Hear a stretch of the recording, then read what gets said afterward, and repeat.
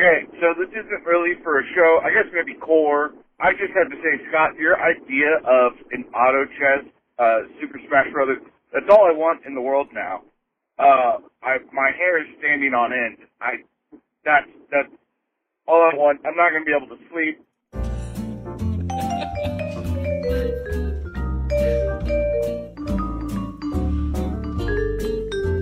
Hello, everyone. Welcome back to Core. I'm not going to sleep either until I get my Auto Chess Nintendo Character Edition.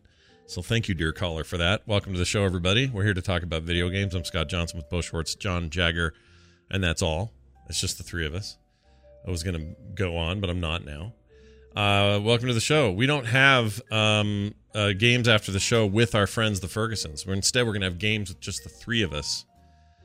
We can make it if we try, just the three of us. That's how that song goes, right?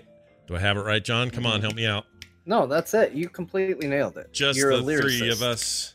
Oh, it's two of us. Well, today it's three. Two. Yeah. Today it's three. No, but we're freeforming here. That's Look, true. It's not about the lyrics. It's about your interpretation of the lyrics. That's what I've been trying to say. If you heard that there were three of us, then Scott, we can be three. I've been saying that for years. I'm happy to hear that finally it's come true. We're gonna play. I think we're gonna play some what's it called? Rocket League today, like the old days, like the old Experience Points weekends. We're gonna get in there. John and I'll have controllers. Bo's gonna play with a keyboard and mouse. It'll be hilarious.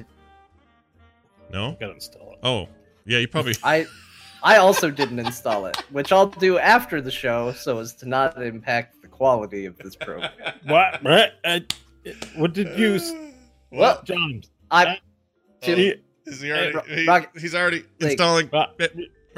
I shouldn't do that. I'm not actually installing it right now. I'm wasting valuable quality time. Yeah, you shouldn't do that. Save it. We'll do it after. It won't take long. We'll have a nice break. Awesome. But we want to get in there and play Rocket League before Epic F's it up. Just kidding. I'm sure it'll be fine after they buy it. But we want to play that. It's been a while, so we're going to do that tonight. Very excited about it. But we got a show to do first. We got things to talk about, and I am happy to report that I picked up a copy of Mario Maker 2 for the Nintendo Switch. And you might say... I see you're making some Marios there. Yeah, I should say Super Mario Maker, right? It has Super on it? Let's see. The box is right here. It's, Super Mario Maker 2. And you might say to yourself, oh, wow, look at what the green... You guys can't see this, but the green screen's all left up on this. Anyway... He gets big and makes Mario. This is all true. This is a game. And it's a sequel to a other game that was called Super Mario Maker 1. That was on the Wii U console, and by all accounts was one of the high points of that whole thing even existing. A lot of people felt like if you were even going to have a single game to play on the Wii U, it might as well be Super Mario Maker. And Super Mario Maker 2 just came out last Friday. Yeah. Let me just jump in here and confirm. I owned a single game for the Wii U, and it was Mario Maker. How much did you play? Was it. How much did you play of that? A lot. I played a good amount. A fair amount. Okay. Yeah. I like that. Then you know what I'm probably going to say about the making part. It's very cool. It's a cool game because you get to make stuff. Like, imagine your childhood if you had a Mario game where you could go, all right, I've played your campaign. Now let me just go F around and make my own game. Like, that's the dream, and that's the game. That's literally what it lets you do. So in this particular case, just like the Wii U and its touchscreen, you use the touchscreen on this device to do the building if you want, or it is very controller friendly now, which makes sense because if it's in docked mode on a TV, that's how you're going to have to play it. But I've been playing it mostly handheld and therefore using my fingers, let my fingers do the walking. And it's been great. Now, I'm no great level maker, but I'm going to fiddle around in there and make some cool stuff. The bigger point is the game lets you go and look at everybody else's stuff, things that rise to the top of the popular charts. And you're like, oh, let's see what this Japanese guy made, and then you find out, oh, that's the hardest level I ever played, but that was pretty neat. I learned some things there. I'm going to try that with my levels, and then you move on to the next one and so forth. You have the following games you can build within: the original Super Mario Brothers 8-bit NES style. You can work in the Mario Brothers 3 style, not 2. That's a notable thing that's been missing, even in the old game.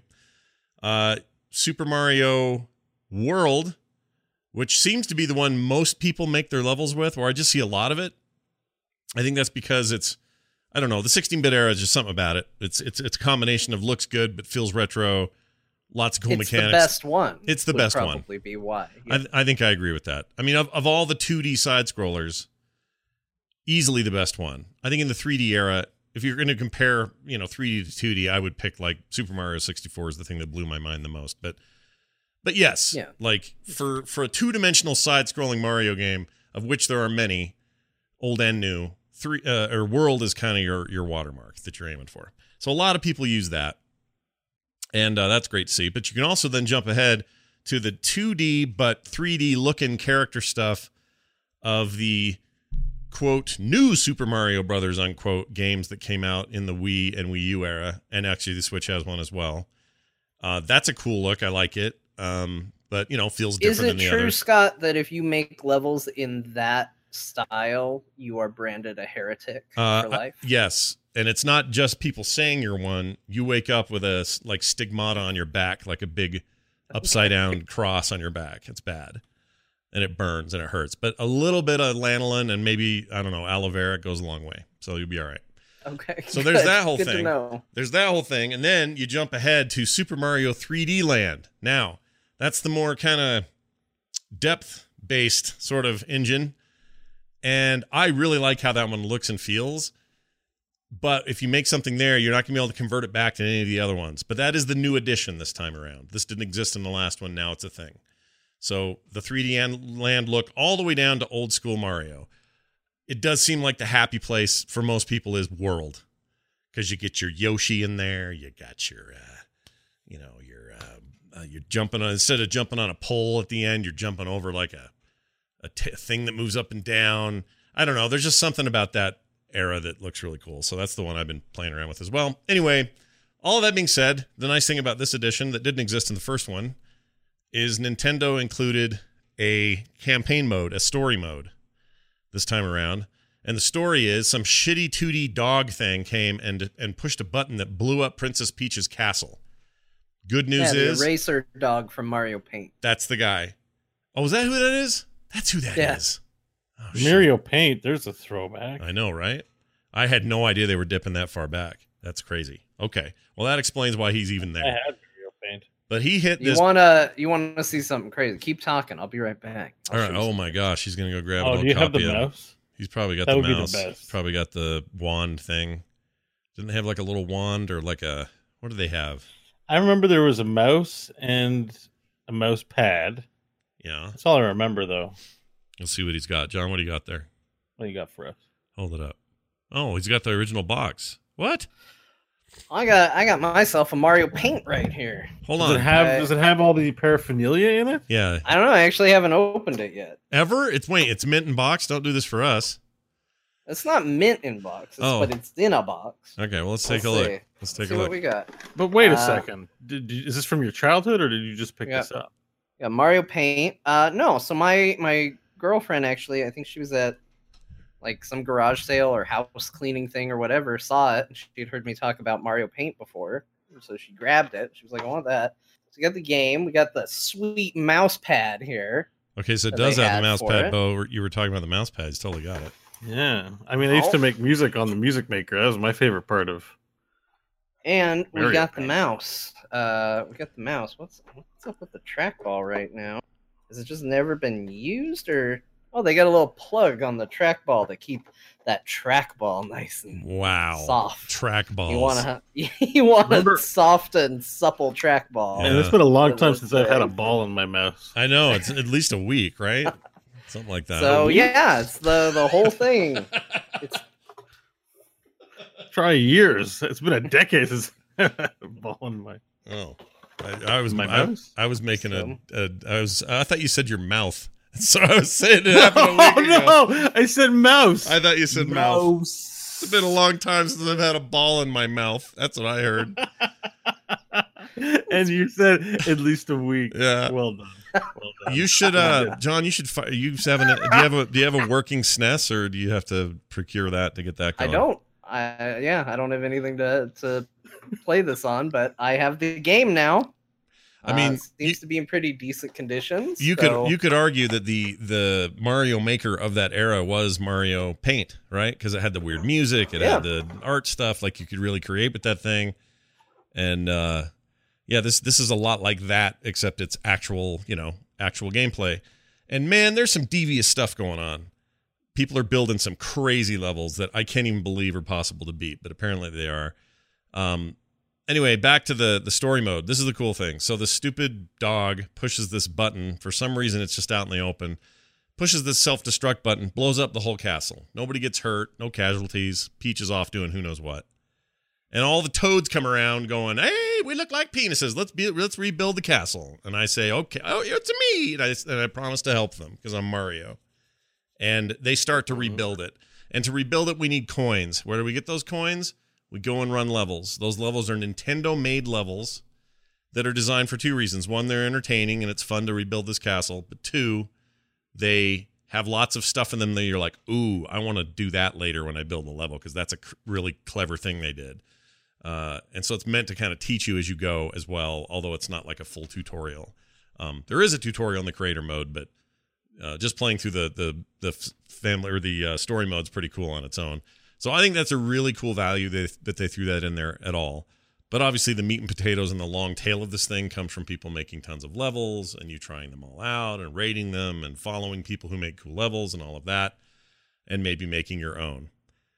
So I'm going to give it a high rating, but the reason I'm bringing it up at all as a topic on the show is it reminded me that sometimes the best thing in video games come from the crowd.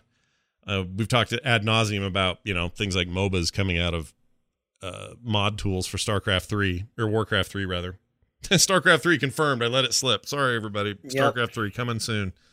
But the idea that mods create new game opportunities is nothing new, certainly, but I remember in my Quake and Unreal and Doom days building my own levels, playing other people's levels. One of my favorite things to do was just go download cool maps and play them and see if they were good. And sometimes it would totally stick and end up being in a multiplayer rotation at the office, and we played every week, that sort of thing. Mods like Counter-Strike wouldn't exist if Half-Life didn't have a mod scene. So I really miss those days because I feel like today, this isn't entirely true, certainly especially for PC gamers, but there's always stuff to mod. But today it feels like a lot more stuff is kind of shut down. Blizzard hasn't allowed modding since StarCraft 2 in its arcade. Everything else is just, they may give you a little something here or there, like Heroes let you do their, what was that called? Where you could go tweak the options and towers to get more strong. Oh, the sandbox mode. Sandbox mode, which is really just flipping a bunch of switches, not true modding. Same thing with Overwatch's workshop system. You can come up with some really cool ideas in there, but again, you're limited to what's in there. And I guess you could say this about Mario Maker. It's still just Nintendo assets. You're not going to put penises in there, although I guess you could make a big block penis if you wanted to. And jump around on it. I don't know why you would, but you could. Someone probably has. I need to search for penis later. But anyway. Take that out of context. That's a good quote. Yeah, that's not bad.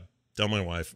Anyway, it got me thinking that maybe we're just going, we're circling back around and going that direction again. I would love to see more games with not only options like this, creative options like this, but more moddable in the future and not just have it be limited to PC play.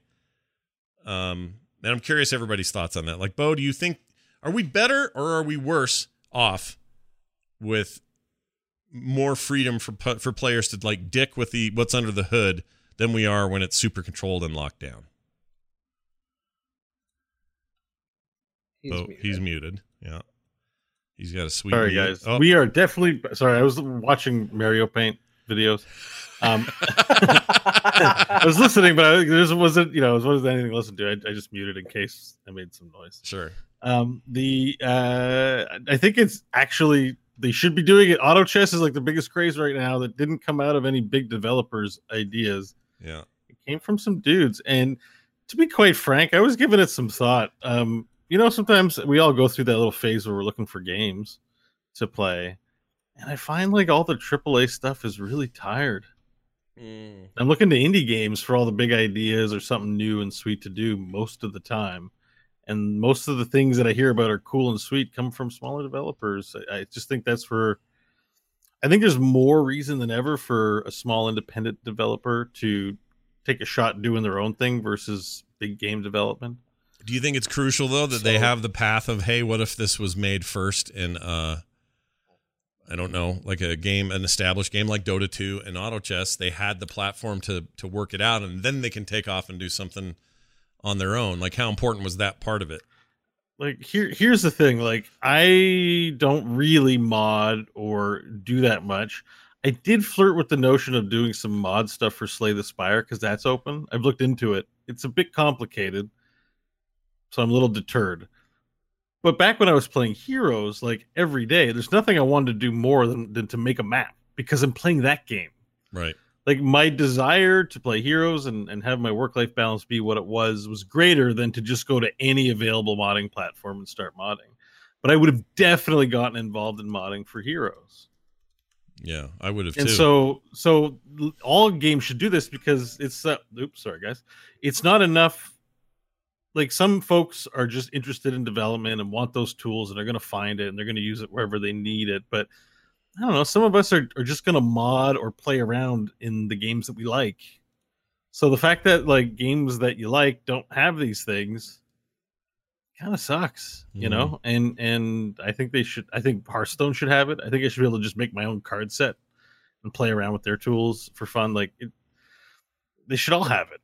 Do you think Heroes would have had and would still have a greater following if they had like a whole arcade subsection the way that Dota 2 does? I don't know if League does. I haven't looked, but I think so. I don't know. I don't understand it. I'm sure smarter people have sat in a boardroom and discussed it at length.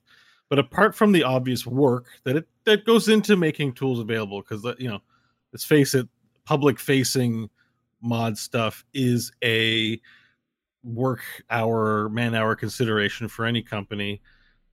I feel like it goes beyond that, and it goes to protecting this online space of games we have now. Because back when you buy the box, who cares if you have the tools, right? Like they almost come shipped with them. You buy Ultima, and like here's your Ultima editor. Go, it's your game. Right. Do whatever you want with it. But it almost feels like now it's like somehow destructive to brands and IPs if, I make a version of The Witcher that is a penis land.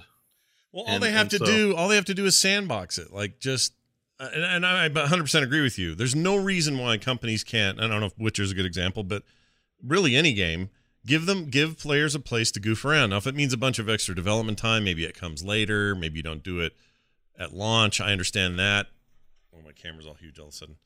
I understand why they wouldn't do that, but like, why not give players a place to dink around in your space and maybe come up with the next hot thing?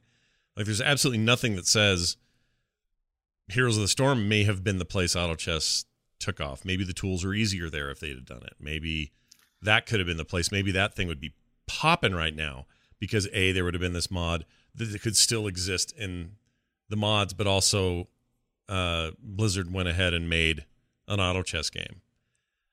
I mean, I think for right or for wrong, companies don't want you to. Like, it's not in Blizzard's interest to give you the platform to make the next Dota. If you look at what happened with Dota, they tried to compete and they lost because somebody else swept in and took advantage of it. And the thing you always say, Scott, is, it feels bad that this got built in their backyard and that they never really benefited from it. Right. And that's never gets built. No what? Say that again.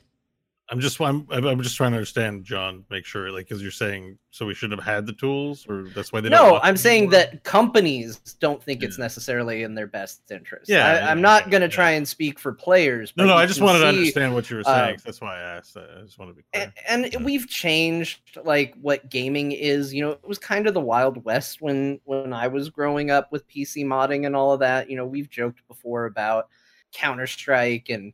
You could change your spray paint to be naked ladies, and then people would stop and look at it, and you could shoot them. And, like, nobody cared. Nobody was getting sued over naked ladies appearing in Counter-Strike because of some mod. And that was something that you didn't have say over. There wasn't some, like, tool that was in the game that said, oh, you can't have custom sprays on this server, at least at first. Yeah. It did happen eventually. We got there. But back in the day, it was the Wild West. People would just kind of do whatever they wanted. And now companies are being held more accountable for that sort of thing. So it does become something that they feel like they have to police to some fashion. And so the more power they give players, the more opportunity they present players to, like you were saying, like potentially damage the brand to some degree. Whether or not that's ultimately true, you see it from a corporate standpoint that that's how they view it. But I do think Maker is midway, like, though, right? What, Mario Maker? Yeah, Well, I mean, Mario Maker is midway in the same way that No one's gonna make a new Mario that competes with them or some new game mode. Like, I think there's a middle ground. Well, right? of course there is. Right. Like the Dota, Yeah, like the they auto roll it chess back. example. The auto chess example is exactly that, because they didn't build a game with their own assets and with all their own stuff. They built a game within the construct of Dota 2. So all those characters were Dota 2 characters. All they get to really mess around with was mechanically how things function, when things appear, when they go away, what it adds up to. But aesthetically, they can't put a bunch of dicks in there or naked ladies. They can just work with the Dota assets and then move on to their own thing. So yeah, like I think there is a middle ground there. I'm torn though, because John's right. Like, we now live in a different time. Like, gaming companies, big AAA publishers are held to a different standard than they were 10 years ago, 20 years ago. And go ahead, Bo. I have a question about Mario Maker 2. Can you program AI in that game? No, but you can, Like, not on any level affect their behavior? no, they will behave No. however they behave. But part of the fun of that game is finding out how they behave and then doing weird stuff with the world so that they end up being crazy. Like, Yeah, like, I'm sure that's the case, but I Right. mean, there's a level to the tools that you make publicly available where I think Mario Maker is definitely not modding. It's definitely not modding. No. You know, like, it's having fun with existing assets and tropes that and brand identity that Nintendo's made up without, you know, changing anything. Like, if you made a StarCraft, like if the StarCraft mod engine, what is it, Galaxy or something, if the things in there always behave the way they behaved, would be much more limiting than allowing you to change how they make it. right. I think for a retail product, it's like Joe and Jill have to be able to use it, just plop down their favorite Koopas in a level, and that's fun, you know? So Sure. But I mean- guess what I'm saying is that the notion that you get to create something is, at whatever level you give them the tools to create, is a good thing. And I wish there was more of it. And at the same Sure. time, I wish the bigger games had a bigger sandbox with more tools and more creativity. I mean, the truth is, you and I could go download Unreal right now, the engine, and we could go in there and make a game about whatever we wanted. we could do anything we wanted. Anything we Literally want, anything. right? The minute we have to sell it somewhere, maybe then we start running into issues. But we can make whatever we want, and that's not a very tenable thing, because it's hard. Like, the engine's not a piece of cake to use. You need to have some knowledge, and you know, programming certainly helps, but you got to know how. Well, you got to get your asset. You know, like, there's gaming has many disciplines within it. Yeah, And I think the idea is that there's a middle ground where developers can make creative experiences that don't require us to be game developers, indie or otherwise.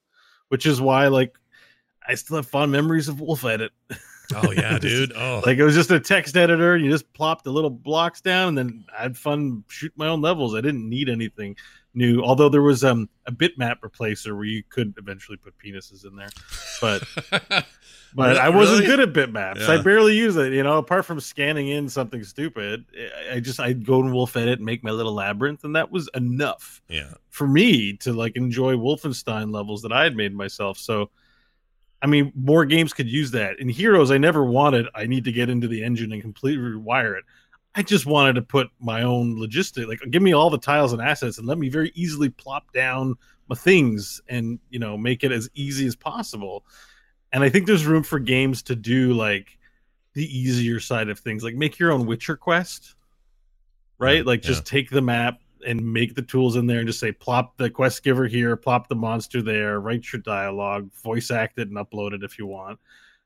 You know, like, there's ways we can make it so that it's easy for non-programmers to go and just go ahead and be creative with games. But I think the games are, a lot of these games are so, like, work intensive that it's really on the would be nice list most of the time. Yeah, probably. I agree, John. I feel like I kind of interrupted you earlier. You were actually heading toward a point. What were you gonna say? I agree with Bo. You know, I think this stuff is cool. I think Assassin's Creed Odyssey just recently put in a quest designer. It absolutely didn't need it. That game is insanely huge, but it's awesome that they put that in there for people.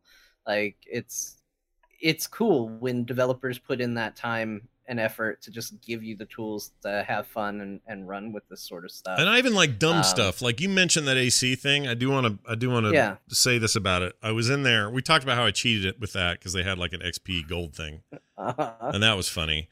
But what I ended up liking the most is I ran into somebody's homemade quest that just said 1994. That was the name of the quest. I'm like, what is that? And I thought, well, I'll go try it out. So I clicked on 1994. It said something at the beginning that was total nonsense, didn't tell me what it was about. And I'm like, oh, whatever, I'll get into it. 1994 was me running up to an NPC, some dude in the middle of Athens, and we proceeded to have, line for line, the exact dialogue that they all had in the car in Pulp Fiction. When what's-his-name got shot all over the car. Wait, is this voice acted with the movie lines? It's not. It's all text, but it's like it's RPG text tree stuff. So it's Cassandra, saying Battle Royale with cheese or whatever, and then then there's options to click, and then the other guy will come in with his lines. Like they did the entire scene, and that was the quest, and I got some XP and gold for it. Like, It's just stupid enough that I love that that's a thing in that game, that they actually even bothered to put it in there. These are the kinds of things I'm talking about. And this is a small one. You're just creating dialogue, and the camera switches automatically between the players, and it's not like there's not a lot going on there. Although, I mean, it's more than just dialogue. The guy can actually say, go to the southern tip of Antilles and pick me up a bottle of goo or whatever. And you can go run the quest, bring it back, get you the rewards. Like, you can have multi-step, interesting quest lines, but you can also go in and run something dumb like 1994. And I love that. I want to be able to, in these Mario levels, there's one where it's just Mario starts on a brick and jumps off the edge and dies. There's nothing else to do. I should be annoyed by it, but I kind of like it. And even though I kind of like it, I still said boo on the rating on my way out. Said that was dumb. And then went on to the next one. But I like that somebody could do it. Wait a minute. There has to be a way to beat it. They can't upload it unless you can beat it. That's what I thought, but I swear I have run into some where literally can you put the ending in an unobtainable place. Something like that. No, you have to be able to beat it before you can upload it. But that doesn't mean that he didn't put an invisible brick somewhere that only he knows is there that you have to be able to hit. And then he can climb out of the pit. Yeah. Like, right. Okay. You have to be able to beat it, but that doesn't mean you have to make it easy for somebody else to beat it. Sure. So if you're exactly right. And if you think of any of those things in Mario, like bricks that are invisible or pipes that turn the world upside down or any of that dark shit, that you can do that in that game and really foul people's day. What else is cool is they have like a Dark Souls thing kind of, and you can turn this on or off. And I don't know if the Wii U version had this or not. John could maybe speak to it. But in the original Dark Souls game, not Dark Souls, was it Dark Souls? Demon Souls? Demon Souls, thank you. One of the things about that on the PS3 was when you would walk around an area, you would find notes from other players. It was like a weird asynchronous multiplayer thing. Yeah. And the note would say, this boss is really hard. Watch for when his eye glints or whatever, and then parry or whatever it would do. And a lot of times people just troll you and say, walk off this ledge and everything will work. And then you just die. So there was a lot of that going on. And this game has that in it. It has notes posted up all over the place. And some of them are handwritten. Some of them are typed. And by handwritten, I mean, someone wrote it on the touchscreen with a stylus of their finger. And so where there's like a particularly dastardly way to get around killing Bowser or one of his stupid kids, there'll be a note there that says, this is freaking evil. I can't believe you made this work. Or, some other note that, hey, the best way to do this is jump 3 times and then blah, blah, blah. It's pretty great. And you can turn that players off. Can leave notes for other players. Yes, on any level.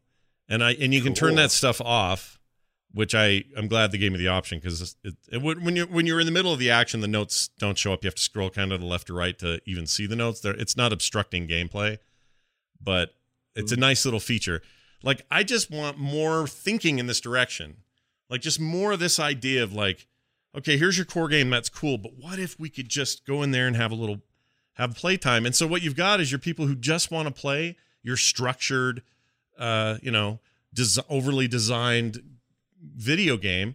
But there's a huge long tail, I think, potential on these games where people can just make stuff forever. I think Heroes missed the boat on that. Diablo missed the boat on that. Diablo 2 didn't. Diablo 2 had lots of cool modding, and people made some cool stuff out of it. I guess Minecraft is the boat. There you go.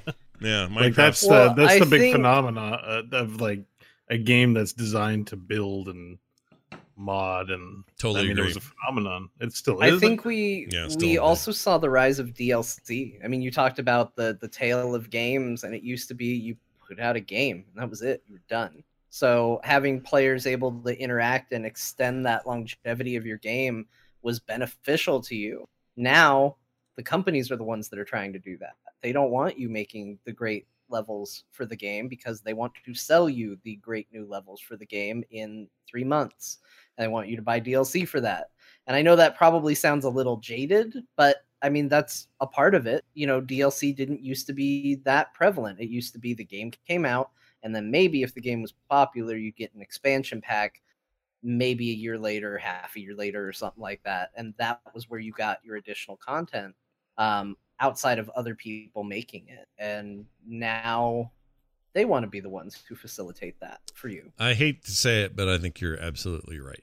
And I only hate to say it because I just wish it was different. But I think maybe even smartly, they just woke up to that and went, well, if we sell them stuff, then we make money, and then we don't have to build a whole subsystem of simple tools for people to use to make stuff that they would just give us money for. I think you can do both, though. See, that would be my thing. I'd be willing to say in that meeting, really, but it's more obvious that we're gaming in general, especially the larger companies, are lemon squeezing more than it ever has before. Right? Oh, yeah. I think there was an element of this is our shared passion. We want to do cool things. And that's really just not where the industry is right now. Yeah. The industry's like, it's not enough just to have someone play our game, but they need to play it every day. And like, I went into Magic Arena the other day, just haven't played in a little bit. And they have a battle pass now for their new core set, up to 100 levels to unlock free crap. But I got to spend like $30 to be able to join the mastery levels. And I'm like, I guess this is what they're doing in Fortnite? Mm-hmm.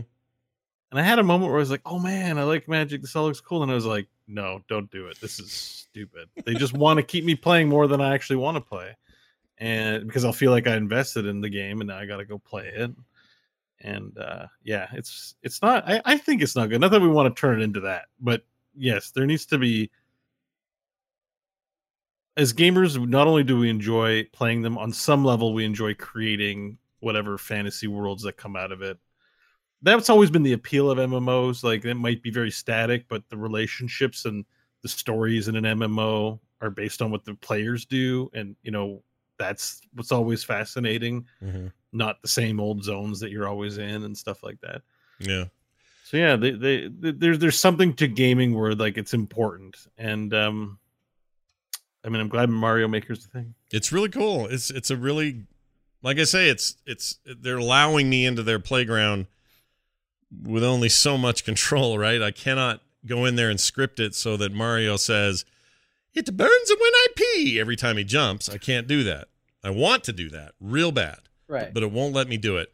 But it will let me make crazy cool levels, kind of live my childhood dream of make my own. I used to sit in class, you guys, sit in school, right around NES, Super Mario Brothers years, take a piece of graph, or take like a whole graph book, and I would make this long, continuous Mario level that was like done in the same way, because this thing's done with grids. You know, you're putting everything in a grid basically, and I'd do the same thing. I'm filling in grids. All right, here's a mushroom. That block has a mushroom in it.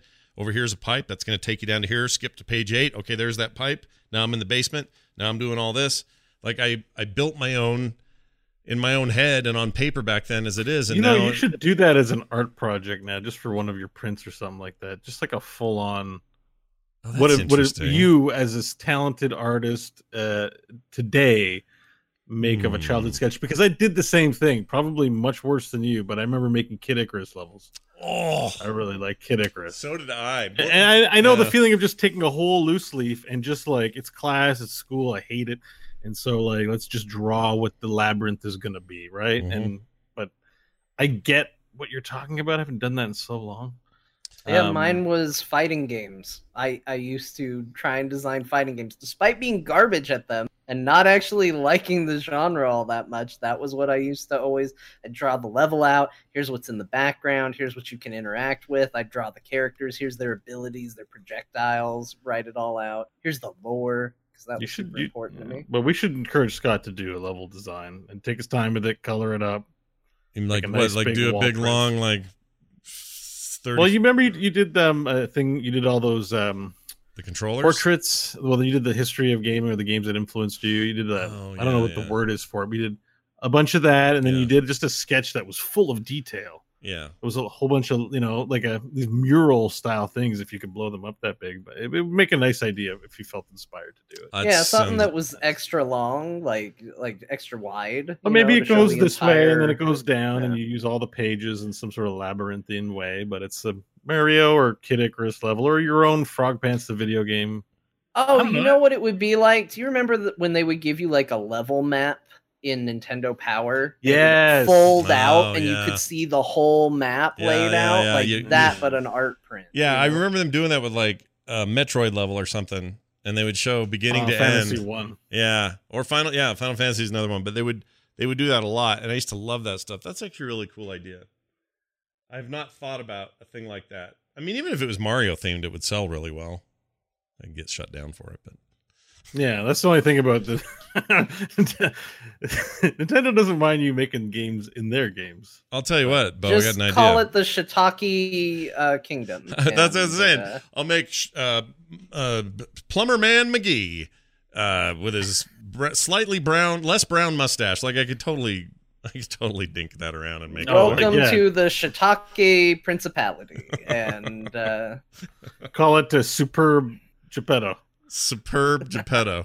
I'm in. And his brother Largio or whatever. Lugio. Or just Luigi. Brother Luigi. Hey, what's the matter with you? What would Mario's name be though? Geppetto. Yeah, Geppetto. What's the matter, Geppetto? Oh, Luigi. Geppetto. And he'd have to be more like, oh, Luigi. You got to give him opposite of everything he normally is, which is basically. Oh yeah, we can finally make him sound the way I wish Mario talked. There you go. I like it. And then Shiitake could be a shit take if you read it wrong, which I also like. Yeah. Anyway, that's my thinking. I thought it'd be fun to bring that up. Quick mention to Little Big Planet. I think that game, in a lot of ways, is what Super Mario Maker. I think Super Mario Maker was an answer to that. I really do. I think that was them going, oh my gosh, you see what this Little Big Planet business is about? People are going nuts with it.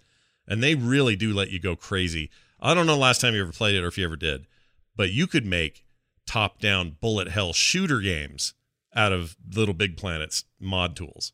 It was insane, the stuff you could do. It wasn't just, I mean, you could just go in and say, here's a side scroller, here's my guy, starts here, ends there. But if you really knew what you were doing, on a console even, you could make it into anything. I played Asteroid Clones. I played, what was the one I played? Oh, I played basically a Mario Kart ripoff, which they eventually had a whole game for. They had a whole Little Big Planet racer game, but somebody had built one in the engine. And it was janky. It wasn't perfect or anything, but it was like, wow, are you serious what this stuff is? And that new game from that same team is called Dreams. Is that it? Yeah, is it In Dreams or is it just called Dreams? I think it's just Dream. Hold on, PS4. Oh, they're doing a new make anything kind of game. Yeah, yeah, it's pretty insane what you can do with it. But it's not out, right? Like it's I thought it was out. Is it not? Release date TBC. So to be what? Continued. Later. There's been a lot of talk that they may end up saving it for whatever PS5 lets you do. But yeah, this is Media Molecule doing something that is really out there. Like apparently you can do the weirdest shit with this thing. So I guess what I'm saying is I'm optimistic actually that games on a broader level are going to let people be more creative. And I think what comes out of that is sometimes greater than the sum of the parts or the core game they give you, which might be neat. It's sometimes, you're sometimes just blind to what's possible. Dota is a good example of that. Team Fortress 2 is a good example of that. Like, every cool mod that made its way into being a full-fledged game is an example of creative users outthinking the best in the industry and coming up with the next big thing. And I don't know why we'd want to stifle that. I think you'd want to encourage it. And I really do think, I love Blizzard, loved them forever, still one of my favorite developers of all time, but I think they've blown it in this regard. And it's unfortunate because they have such a rich background in it that by them kind of closing that all down and getting all tight with it was a mistake and continues to bite them in the butt. Yeah, I think they just picked the lane and decided the lane was going to be not making tools. Yeah. Apparently, Dreams is available for early access. It was released on April 16th. Yeah, somebody's using it For $40. Yeah, anybody can get it? Okay. I think I'm on the PlayStation Store, Canada, $39.99 for PS4. Johnny, 5 stars. Are you like me? Do you hear about a cool console thing and then think, does your brain immediately go, load times? Yeah, it's a hard thing to get over now. Like, I can't. I'm kind of in the boat of I don't know if we need new consoles yet, but it's real hard to go back to the era of load times once you've gotten away from it. Yeah, it's unfortunate because. Speaking of consoles, real quick, Yeah, I have a news story that's not in our talk below. Yeah. But it's on my mind, and this is now a reminder of myself. That new Spider-Man movie came out. Oh, right. They added free DLC of the new costumes to their game. I would like to play with those. That makes me want to fire that up. I don't want to wait for the load time. Oh, wow. Man, you're so right. Like, but you've also played the game, right?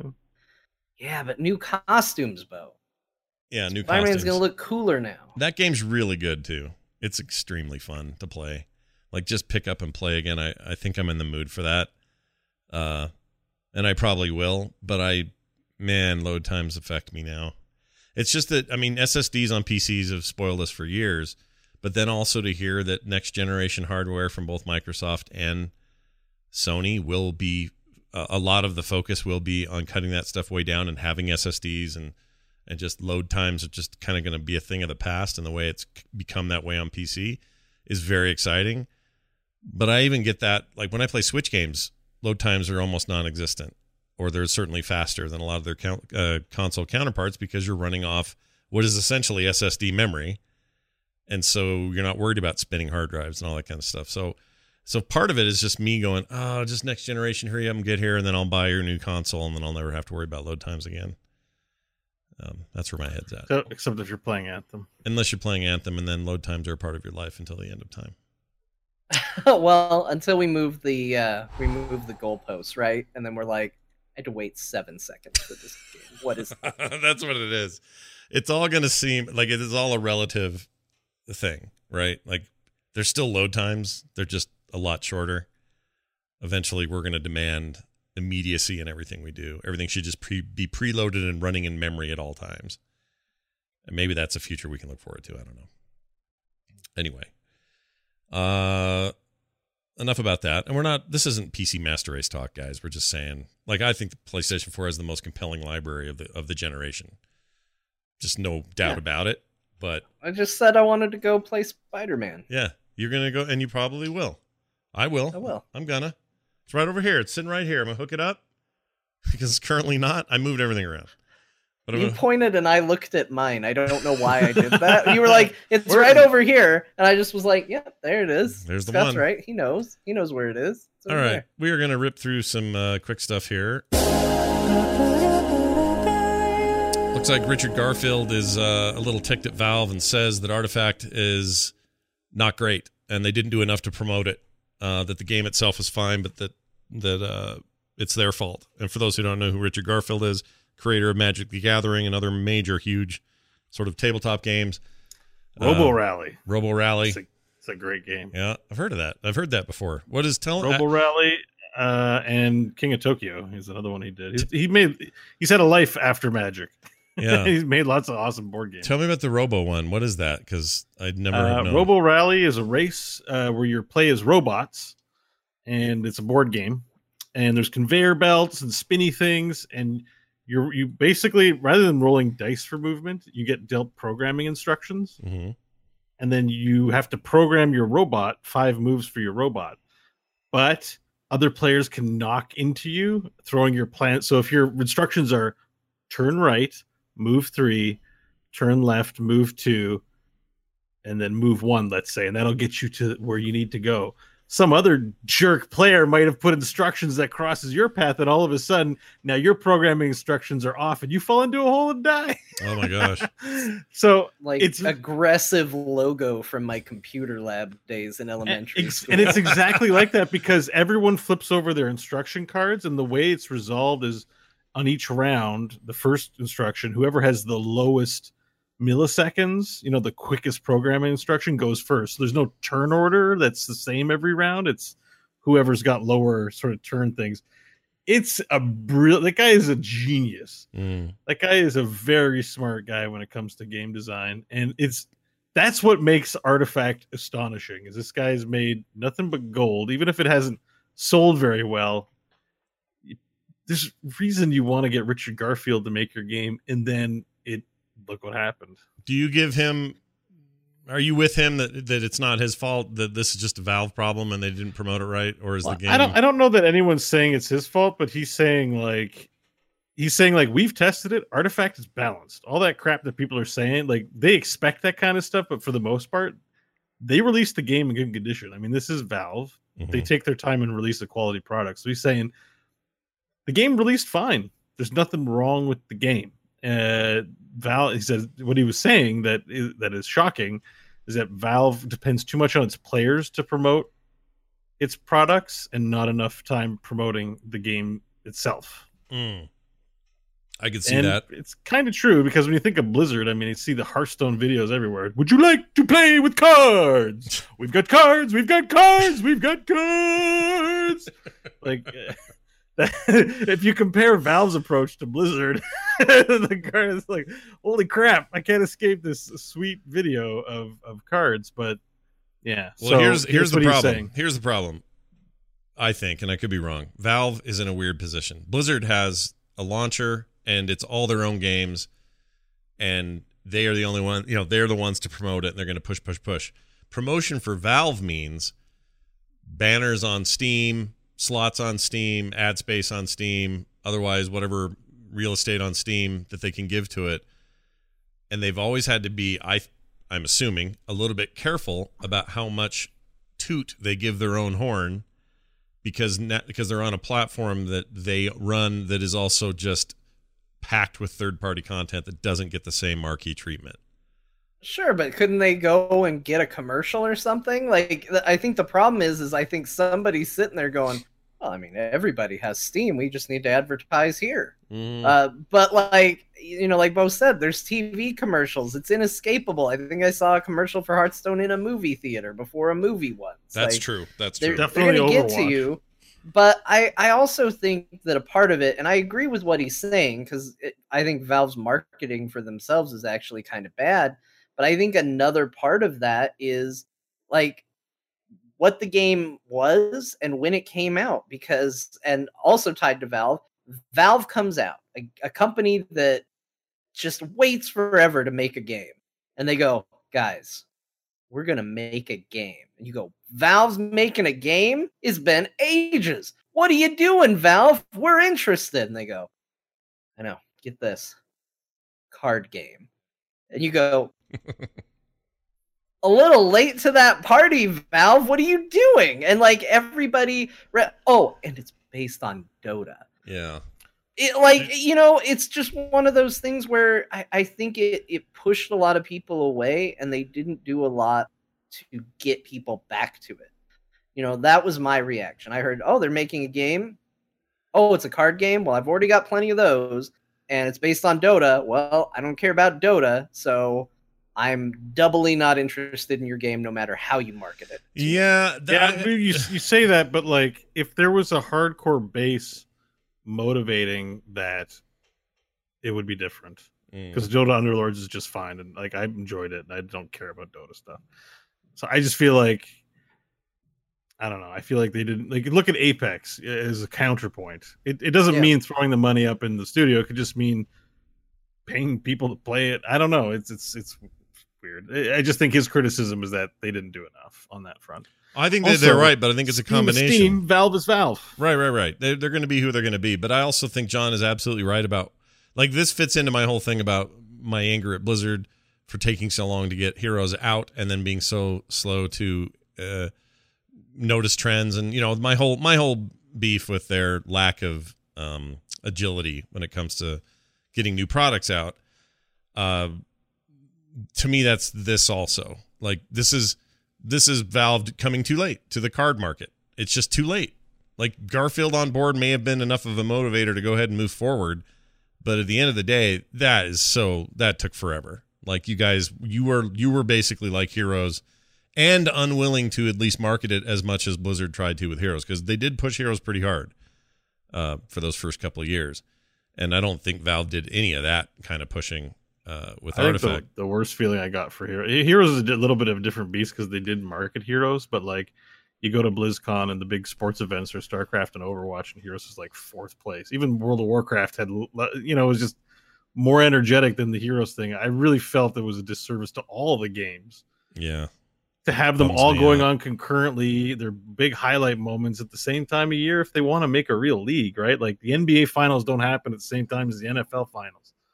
So I don't know. I think that was also problematic. Also, it makes me wonder about this year's BlizzCon. Like, what does the section of space they would use for all the Heroes hype and stuff in esports? Does that stay the same? Does that diminish? Is there just as much stage presence? Is there even a custom? I think it's 0. You think? Yeah, my understanding is they've said there's no competitive Heroes at BlizzCon. So if they do, it'll be like a show match or something. So what do they do? Are they going to have just no? Because the way it works usually, they have like not a third, but a big chunk of a stage where they just don't have anything for Heroes. Like, it's just nothing. I mean, they don't play classic games on the esports. Yeah, it's done. I didn't think of that. Like, I hate to be hyperbolic, but Heroes is done. You're going to have your Overwatch. You're going to have probably your StarCraft. You're going to have your Mythic Dungeon Invitational, I would imagine, will probably be involved. You know, who knows if they're going to do World of Warcraft Arena. Why that gets to continue in a world that doesn't have Heroes in it is beyond me, because I'm sorry to anybody who's into it, but watching World of Warcraft Arena is the worst thing. It's like a healing simulator. I hate it. I can't watch it. It's awful. You just stare at some bars as they dance back and forth until one of them stops moving, and you're like, yep, he's dead. No, it's the worst esport. It's a bad esport. Heroes is at least a proven platform of esportiness. Like, it's a good esport. Yes, it's a good esport. Now, Warcraft, I have bad. Warcraft Arena or Warcraft PvP bad. Heroes good. But Warcraft PvE, like, I think make. the Dungeon Invitational thing's great. Like, one of my more favorite ones to watch. I like watching those. Sure. That's perfect. I have for an an MMO. exceptionally selfish reason for not liking the MDI, but Uh-oh. I have to admit, it's good. Spill it. Why do you not like it? So this is so dumb. This is so personal. I'm gonna apologize for my own dumb personal bias here, but when the MDI kicked off, they nerfed Rogue's grappling hook because it was too good at getting places you aren't supposed to go, and they didn't want all the competing teams to just be a bunch of rogues avoiding trash. So my awesome grappling hook ability, which was amazing and great, got nerfed so a bunch of MDI people wouldn't cheat. I love that theory. That's a good theory. I'm still theory. mad about this. It was confirmed to me. I think it's fine they did this because you like to cheat also in your actual raids by not participating in trash killing. Yeah, I do. I'm role-playing my class. Yeah. Yeah. And you are on an RP server, aren't you? Yeah, I am on an RP server, so me hiding from trash is in character. I am also on an RP server. Same server. Boy, wow, right now is I'm having the hardest time getting motivated. I'm really trying. This new content's it's not doing it for me. I don't know, man. I don't know. I don't mean I'm giving up on the game. I just mean I am at a stage right now where I cannot do it. I'll run the launcher and look at it and go, I mean, I could go do that other thing. And then I'll do another thing and not that. And it bums me out. I'm with you. I'm in the same boat. Yeah, I don't know. Makes Fridays real awkward right now. Yeah, and it also makes, I mean, obviously it's part of the discussion on the instance, and it always has been when there's been dips in the game. It's not like this is anything new, but I just feel like more than ever, it's weird. And also for the first time ever I can think of, WoW actually has some stiff competition in a way that they've never had before in mature, strong games. Final Fantasy 14 is a strong game with a strong player base and is easily their biggest competition and possibly has more players in it right now. Partly because it's multi-platform and more, accessible as a result. But they may actually be exceeding their subs, and that's a sub game. The other one is ESO. ESO is really good right now, and a lot of people are playing it. And it's the first time I felt like WoW actually is having a moment of, ugh, these guys are doing all right. Shit, we can't just rest on our laurels of being we're the World of Warcraft company. They gotta do something. They got to do something. World of Warcraft 2, it's coming. Oh yeah, I never forget. Bo had a good theory on that. Let's see. Wicked Kitten, you should try ESO. It's good. Just get in. I mean, that alone doesn't make it sound like a good theory. No. I predict it would be really a sequel to one of the most money-making games of all time. Sure. But unbelievable. Yes, thank you, Scott. Yeah, you're welcome. That's why I'm always looking for ways to compliment you. By the way, speaking of Blizzard, they did an interesting update. This is called the Boobs and Blood update. You could include butt in there as well. They changed some card art in the update. For example, the what's the chick? What are they? Succubus. She's not a succubus anymore. In fact, it's not even called a succubus. That card had a succubus, and now it's got a fail, whatever they're called, the little creature dudes. The other thing you summon is a warlock, Fellstalker. Yep. They got rid of her because she's too sexy, so she's out of there. They got a bunch of cards where there's a lot of blood in them. The blood is either removed or the actual card art has changed entirely. Is it Steady Shot? There's a Tauren getting impaled with a giant arrow. Yeah, Deadly Shot. Deadly Shot, and now it's removed, and it's just like a what are those called? Ballista? Ballista, shooting an arrow, yeah. They did all this, and a lot of people thought it was because Chinese market giving them heat, because it's a much more they're very tied down on that kind of stuff. They've come out and made a statement. They're like, no, just sometimes you got to update the game and make it look different, which is very So I have their statement in front of me, and this is where my issue is, because here's the thing. Yeah. If you want to make your game family friendly and you or more family friendly, or you want to appeal to a different audience, and that's what you genuinely want for your product, do it.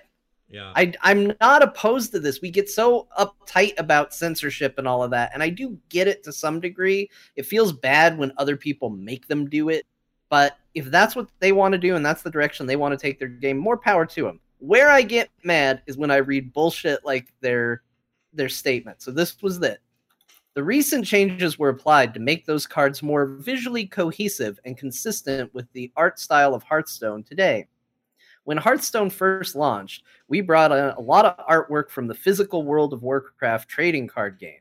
In the years since, Hearthstone has developed a look, feel, and personality of its own that distinguishes it from that of Warcraft. Though we still love being a part of that universe, we'll always be looking for ways to deliver on the game's unique style, charm, and personality. Bullshit. And I say bullshit! Yeah, it's bullshit. Like, when you look at some of these card changes that they've made, they haven't changed the art style. Like, if you want to take Headcrack, for example, I can see that. It went from a very viscerally realistic-looking zombie getting its head exploded and all of that, to a fun little goblin throwing something at a skeleton. Okay, that's fitting what they said. But Deadly Shot is exactly the same style arrow. The difference is one is just being shot and the other is through the body of a Tauren. The Secret Keeper is literally the same art style and clearly the same person, just showing less skin and less butt in this particular case. I don't mind that they're doing it. Just don't lie to me about why you're doing That's it. my That's all I ask. I am 100% with you, John.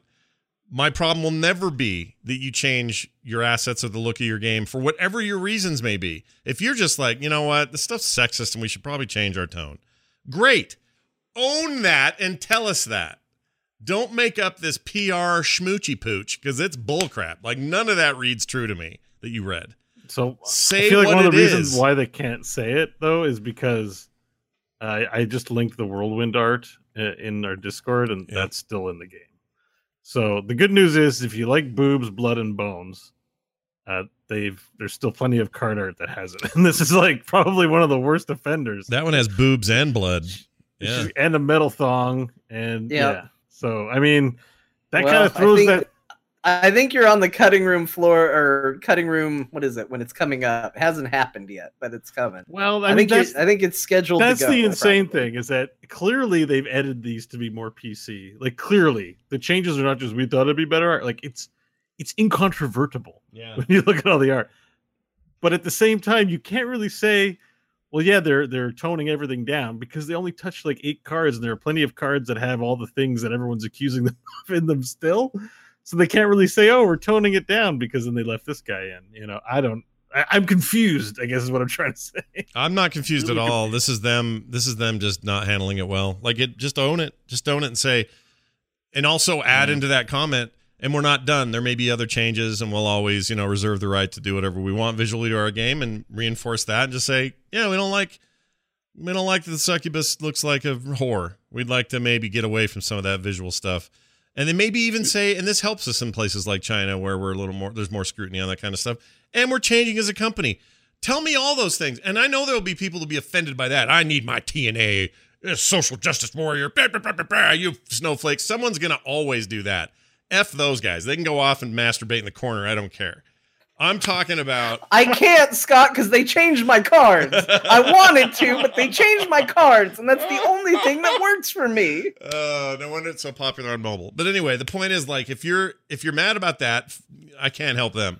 What you should be mad about is Blizzard taking the tone of, no, this is just part of our willingness to bring the look up to date and do that. That is the most PR shitty McShit I've heard in a long time. So don't do it. That's dumb. That's dumb, Blizzard. We're smarter than that. Remember what you did with the freaking Diablo Immortal announcement. And remember that those were smart gamers, and so are we at home. We know when we're being bullshit. Right? So don't do it. There's a lot of bullshit this year. It's true. I'm sorry, but yes. There is, and I love them. I love Blizzard, and I understand this is hard, but this is knee-jerk. Just freaking own it. Lean into it and say, yeah, we're not comfortable with this anymore. It's sexist, and we have a lot of women artists who don't want to draw this stuff. Like, we're changing as a company. Fine. If that's the reason, fine. Go. Do it.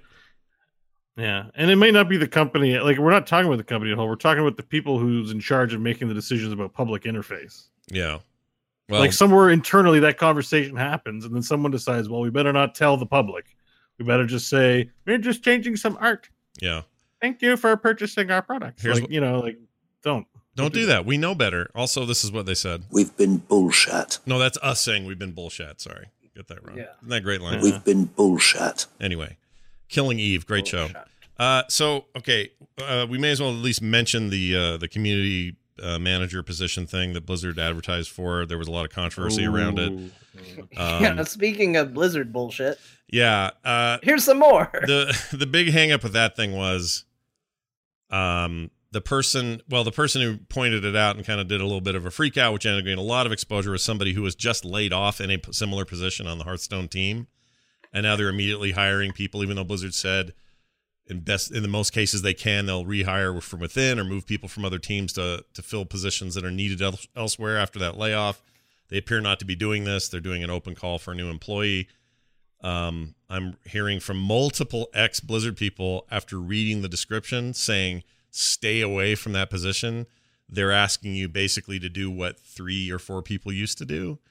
That's one take on it. The other takes were just, this is nasty of Blizzard to do this. I've also heard the person complaining the loudest, who was formerly there, was terrible at her job. So I'm hearing a bunch of different things going back and forth. But once again, it's just this weird tone deafness. That they're not the only company to do this. They're just the one that we hoped wouldn't ever do it.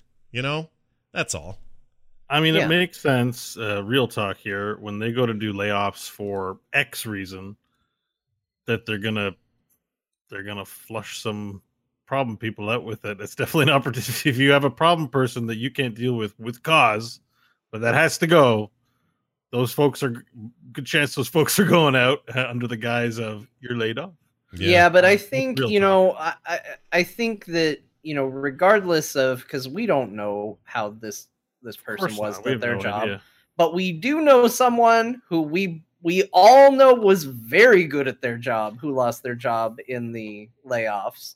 Mm-hmm. And you know, and they reacted to it as well and had some thoughts on it. And it's heartbreaking to know that there are people out there that are still looking for work. And here's Blizzard trying to rehire people for positions that they literally just let people go from. No, they should. Yeah. If they are like, okay, we have to get rid of community managers, let's get rid of them. They're like, oh, we need some community managers. Well, we know a couple hundred or whatever. Like we know some, there's gotta be a good one in there. Like, you know, like there has to be a sense that they should be going back. Doesn't it feel like somebody doesn't know, though? It feels like some department's just moving forward with HR stuff and not paying attention, like they're being just deaf to the reality of it. Oh, no, they have to know. It's the streamer relationships have to be so important on some level. Whether or not you want to criticize Blizzard for being not responsive or not doing enough, they know that these relationships are important. They have them on their launcher like every day in various capacities.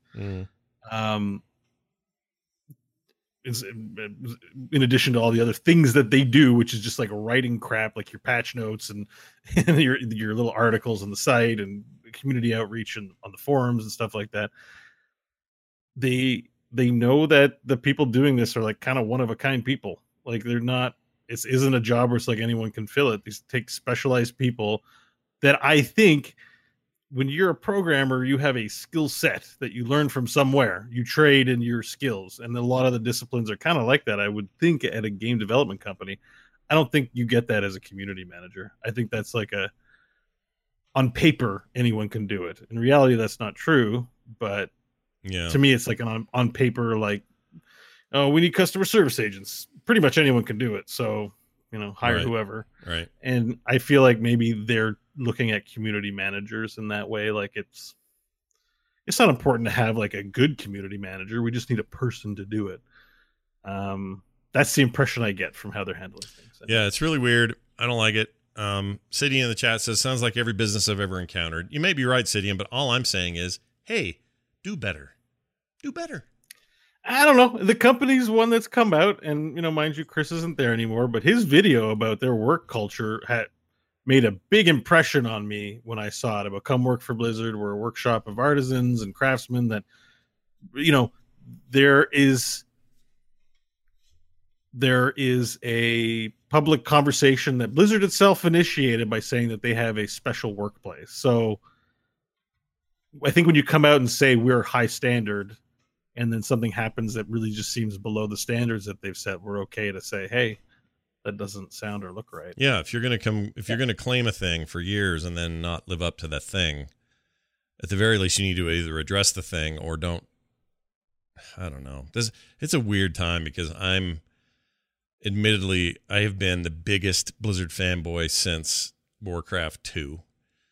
And it's the one company that's been in my life of games for forever. For as long as I've been had memory of playing cool video games, Blizzard's been right there with me. And I'm feeling very critical of them right now, and I didn't expect to ever be here because I have been very glowing about them, even when they made mistakes in the past. You know, they made a lot of mistakes in the past. It's not like they've ever been perfect, but I've always benefited the doubt. Always like, nah, it's fine. They're just, you know, this is just a hiccup or whatever. This just feels weird now. It feels weird. Companies go through low points too. I mean, we love Marvel stuff right now, but they weren't always everyone's favorite. I think throughout the course of history, or big or whatever. Like they could just nearly be bankrupt. Yeah, sure. That's why they It's why they don't have the license for Spider-Man, and why it took so long to get it back for everybody else is they were very nearly bankrupt and done. But it depends on leadership too. You know, like sure. I guess is what I'm saying. That's all. Yeah, I agree with that. And I think maybe one of the most telling things is, you know, we had this interview with Mike Morhaime recently where they're talking about, hey, I wonder what he's going to go on to do. And he alluded to the fact that maybe he's not done with games. Yeah. And maybe the fact that he might still be interested in playing in this kind of field, but left Blizzard, is maybe the most telling about some of what's going on. 100%. I don't want to agree. I don't want to read too much into that, but it's been impossible for that thought to not be in my head. Because what anyone in their right mind after watching the entire history of Blizzard would think when Mike freaking Morhaime leaves is that he's leaving the world of gaming. He's done. He's retiring. He's of a certain age. He can go and chill and spend time with his family and sit on the beach. Like, that guy doesn't have to do another lick of work in his entire life. And for him to say, who knows, maybe more game, you know, like that's a big tell to me. That what that tells me is that it was no longer the place he wanted to do it. And now maybe he'll find a place to do it. Maybe that's just him and two other guys, or maybe that's him and a small team of 10 or whatever it is. That says a lot. I mean, if you connect all the dots in the past couple of years to the big departures, that's exactly what it looks like. Yeah. It's tinfoil hat, and we can play the sound. Oh, yeah, we can totally play the sound. Why would Ben Bro... Oh, here we go. Hold on, here it is right here. All right, put that hat on. What, Ben Brode? Why would Ben Brode leave Blizzard after coming up with Hearthstone? Why isn't someone going over there, here's 10 million, incubate something? Yeah.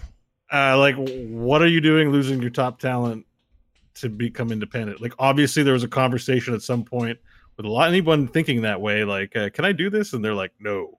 They're like, okay, goodbye. You know, like, I have to feel someone at Ben's age might be interested in working on something new, having worked on Hearthstone for a long time, and they didn't feel that they should keep him.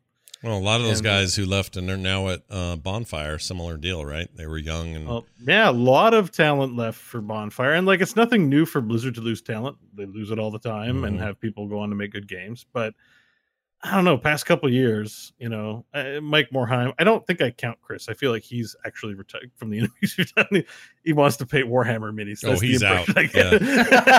Yeah. So I don't count him in any of this. But like everyone else has like moved on to do other projects. And honestly, I'm hoping Mike is working on some other project because he seems like a real interesting person with his own ideas. And, you know, when he's up there with DeepMind, I just assume that's the most important thing to him that's happening at the company. And I'm like, I think it's great. Yeah, I'd be very curious to see whatever would be next for a guy like him. I'm also really curious to see what Bonfire does. I was never a huge fan of Rob Pardo, but I like the talent he has working for him. And they have the potential to make something amazing. They have some of the best people Blizzard ever had in their various departments. Josh Pasquera was the Reaper of Souls leader that they credit for saving Diablo 3. Yeah, they also credit him for walking across the street and saving Destiny, possibly. Like he is a really smart dude and was a huge loss for Blizzard, in my opinion. I also felt like maybe, you know, knowing what we know now about the second expansion being canceled before the first even had a chance to take ground says a lot about why Josh may have gotten out of there. I don't know. I feel Ghostcrawler going over to League in the light of Heroes having had its day. Yeah. You know, like looking at it like, at some point he had to have known Heroes existed and could have said, I could stay at this company and work on the MOBA, or I could go with League. Yeah. I don't know all of his personal reasons. Just the optics on all of it combined start to really feel like that the real forest cutters, the innovators, the avant-garde, the real designers and visionaries are looking for pastures elsewhere because that's not available at Blizzard right now. Not anymore. Yeah. That's what it feels like. I'll tell you what it feels like to me. Imagine the scenario. I know it's not nearly as extreme as this, if this actually happened, but imagine if your childhood comedy hero, let's say Bill Cosby, let's say you found out, and this is going to sound crazy, but let's say it's a real hypothetical scenario. Yeah, total hypothetical. But let's say you found out Bill Cosby was, I don't know, slipping drugs into women's drinks and raping them, and they didn't have any say in it. Jeez, what a hardcore example! I realize that it's very, but it's like finding out one of your heroes. Oh wait, I'm being so hard on hold on Bill Cosby, hard on. I'm hearing from the topic. studio Yeah, this indeed happened, and I should not talk about it. So this apparently happened. Bill Cosby is in prison right now. Anyway, but my point is, I'm being an ass, but my point is like, it is a little like, because for me, these are my heroes, and Right. they're and also over the years, they've become my friends, and that's still true. There are people in there. I don't think they're all in there cahooting around about how to not do things better, or, that's not how it works. But I have really close, dear friends within that company who will be lifelong friends regardless of where they go. But I just can't help but feel like part of the mystique is just popping a little bit. You just never know what's around the corner. I mean, I love Todd McFarlane's Spider-Man, and I was sad that he wasn't doing it anymore because I just felt, I don't know, there's a Spider-Man series. It was #1. I was like, I'm getting into Spider-Man at #1. Yeah. And I just grew to know who Todd McFarlane was through that comic. And then I was bummed that he left and I stopped reading the comic. But then we had Spawn, and I enjoyed Spawn. So he just hit 300 issues, by the way, 300 last week or something like that. Yeah. And I think that's overall, I mean, if he's happy and that comic, I like the direction he went. It was very gothic and dark and way cooler than Spider-Man, in my opinion. I just wish they could get the other media right, but whatever. The comic is great. It just, all these folks are just, they're not getting what they need at the company, and it's also perfectly normal. Like Blizzard's MO right now is to maintain its weight. Yeah. It's not to let's shed some finances in the name of gaming. Yeah. It's all companies have an instinct for self-preservation, so that's what we're gonna get and should expect from the company. And doesn't mean you still can't like your heroes. It's just I think it's at that stage of its life right now. But that's not to say someone like a Kevin Feige can't come in and all of a sudden we've got StarCraft movies every year and it's the best thing ever. Chat room says, watch the Image Comics documentary. Where is that, Rusty Nails? I would totally watch that. Are you kidding me? Oh my gosh. I would love a documentary. Did you hear Spawn's going to be in Mortal Kombat 11? I did hear that. Wasn't that and so? He's voiced by Keith David, too, which is perfect. That's amazing. Yeah. That's amazing. But I did hear, okay, so my memory was that he had already been in a Mortal Kombat game, but what I was thinking of... No, he was in Soul Calibur. Soul Calibur, right. Soul Calibur 3 or 2 or something. 2, yeah. And it was the same, so the way they 2. did it was like, hey, Xbox players are edgy, so they're going to get him. And GameCube players are love their Link, so it's Link. Here's Link, and then what did Sony get? Heihachi from freaking Tekken. Oh, right, as a Tekken character. They got an old man with wing hair. Oh man. Okay, I love that. I'd forgotten, but yeah, good luck to Spawn and all his stuff. Actually, they're bringing back Greg. So okay, issue 300, McFarlane's drawing, so that's exciting. 301, he's bringing Greg Capullo back because you could argue that was the best run that thing ever had, and Capullo is one of my favorite artists ever. So that's a cool thing to see McFarlane and Capullo working together again. Yeah. So there's your little comics corner. I hope you guys enjoyed it. I know I did. I was never a Spawn fan, but I am a fan of Todd McFarlane's work. I really enjoyed around the time of Venom coming out because he was one of the creators of Venom. Yeah. And he did a sketch over the top of like a pause of the trailer to show what could be done to give Venom a more authentic look to the comic books. And it was really interesting. And yeah, he's just a cool creator in that way. Real quick, just a note, the Image Revolution is available on Amazon Prime, Epix, and Tubi. You could also rent it on iTunes, Amazon, Vudu, and PlayStation. I'm going to watch that. Yeah, I didn't realize why Greg Capullo wasn't registering, but yes, I love his art. Isn't he great, dude? Oh, he's so good. It's amazing. His Batman run with Scott Snyder. Snyder is some of the best DC things ever. It's so good. Yeah, the Court of Owls stuff was amazing. Yeah, good. It was super good. Well, thanks for that, Rusty Nails. I am absolutely watching that. Maybe even tonight when I'm cozy in my bed and have had my fill of video games and Bo and John. Now there's this. Let's talk about what we're playing real quick. I mentioned Mario Maker 2. That's great. I am also playing a lot more than I expected of Super Animal Royale, this stupid top-down cartoony battle royale game on Steam.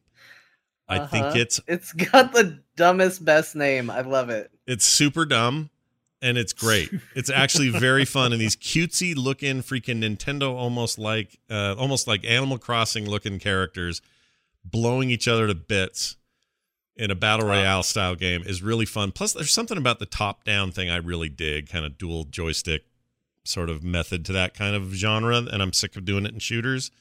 Third or first person, don't care, kind of just bored of that. But for some reason, this is totally like hooking me, and I dig it. So check that out. I think it's still on sale for only $10 to get in with all the extras. It's also free to play as a kind of a bare bones. You don't get much in the way of a character skin or anything, but it's fun. I like it. Super Animal Royale. It's just exactly what you think it is. And it's great. It's really fun. I enjoyed streaming that the other day. It also makes me scream here and there. Oh, there's a hamster ball you can get into. And what they don't tell you is that if you're in the hamster ball, you can run over players and one-shot kill them. They can also blow up your hamster ball in like 3 bullets, so it's not very easy to do this. But I didn't know this, and I thought the one coming at me, I would just fight him when he got to me, and he ran me over and killed me, and I screamed like a baby. It was fantastic. Good times. Still playing ACO, that being Assassin's Creed Odyssey. John, you as well? Still digging away in there? Yeah, although I'm getting there. Like, I feel bad because it's what I say I'm playing every week, but it's just been so all-encompassing. But I'm getting to the end. I'm getting to a place where I might play a different game in my life, and it'll be amazing. I've wiped out the cult. Cult's gone. Mm-hmm. I have completed the story of my family. That part's done. There's one other thing that to even describe what the quest chain is would be spoilers, so I won't say it, but I've kind of got one more big main story arc that I'm nearly done with, and then after that it's kind of all DLC and side stories as I want to complete it. So I'm finally almost done with Assassin's Creed Odyssey, but it was really, really good, and I am going to be sad to see it go. And more than anything, honestly, I just want more games with Cassandra in it, and it's going to bum me out that Assassin's Creed will go on, but in theory she will not. So, you know what they could do one day? I got an idea. Oh, this is so dumb. This is such a dumb idea. All right, Ubisoft, 1 or 2 more entries in the series, and you've got enough Ezio's and Cassandra's and all of the different assassins. Oh, I think I know what you're going. Make your own real time chess. What's it called? Freaking chess, auto chess game. Auto chess. There's your auto chess game, and Ezio's got a certain kind of knives nobody else has, and Cassandra can talk your head off or whatever she's gonna do. Like all these powers, or make it like a freaking Smash Brothers ripoff. With all I thought you were gonna go more for the Smash fighting game side, but both work. I would love it. Oh my! The only thing that would bump me out is that at some point Alexios would show up, and I'd be mad all over again. He's so bad, Scott. He's the worst. He is bad. He has one mode. He has one voice, and maybe it's just because he's a villain in my game. But every time he shows up, he's just like, "I am so angry, Cassandra. I'm so just gonna yell everything." Yep. No, and that's I'm just him. like, dude, that's chill. Him. Just bring it down a couple decibels. That's please. totally him, and he's like that. I played a little bit of him in the main game, and he's still kind of one note.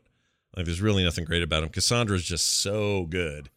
She just makes that game. She's so good. Love her. But the other thing that's interesting is that team at Ubisoft is making a Breath of the Wild style Greek mythology game. Whoa.